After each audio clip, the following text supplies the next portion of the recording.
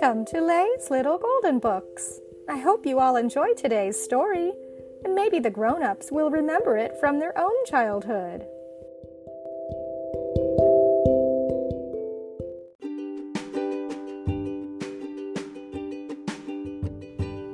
The Sailor Dog by Margaret Wise Brown, a classic little golden book. Born at sea in the teeth of a gale, the sailor was a dog. Scuppers was his name. After that, he lived on a farm. But Scuppers, born at sea, was a sailor. And when he grew up, he wanted to go to sea. So he went to look for something to go in. He found a little submarine. "All aboard!" they called. It was going down under the sea. But Scuppers did not want to go under the sea. He found a little car. "All aboard!" they called. It was going over the land, but Scuppers did not want to go over the land. Scuppers was a sailor. He wanted to go to sea, so Scuppers went over the hills and far away until he came to the sea. Over the hills and far away was the ocean, and on the ocean was a ship. The ship was about to go over the sea. It blew all its whistles. "All aboard!" they called. "All ashore that are going ashore! All aboard!" So Scuppers went to sea. The ship began to move slowly along. The wind blew it. In his ship, Scuppers had a little room. In his room, Scuppers had a hook for his hat, and a hook for his rope, and a hook for his handkerchief, and a hook for his pants, and a hook for his spyglass, and a place for his shoes, and a bunk for a bed to put himself in. At night, Scuppers threw the anchor into the sea, and he went down to his little room. He put his hat on the hook for his hat, and his rope on the hook for his rope, and his pants on the hook for his pants, and his spyglass on the hook for his spyglass, and he put his shoes under the bed and got into his bed, which was a bunk, and went to sleep. Next morning, he was shipwrecked.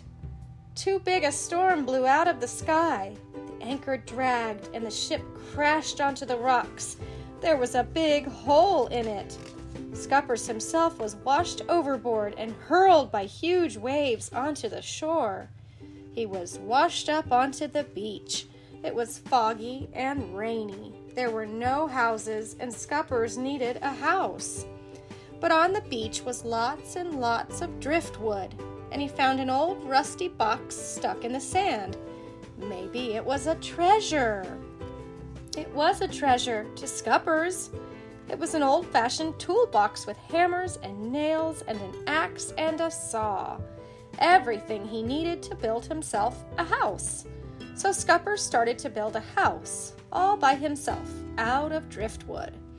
He built a door and a window and a roof and a porch and a floor, all out of driftwood. And he found some red bricks and built a big red chimney. And then he lit a fire, and the smoke went up the chimney. Then the stars came out, and he was sleepy. So he built a bed of pine branches, and he jumped into his deep green bed and went to sleep.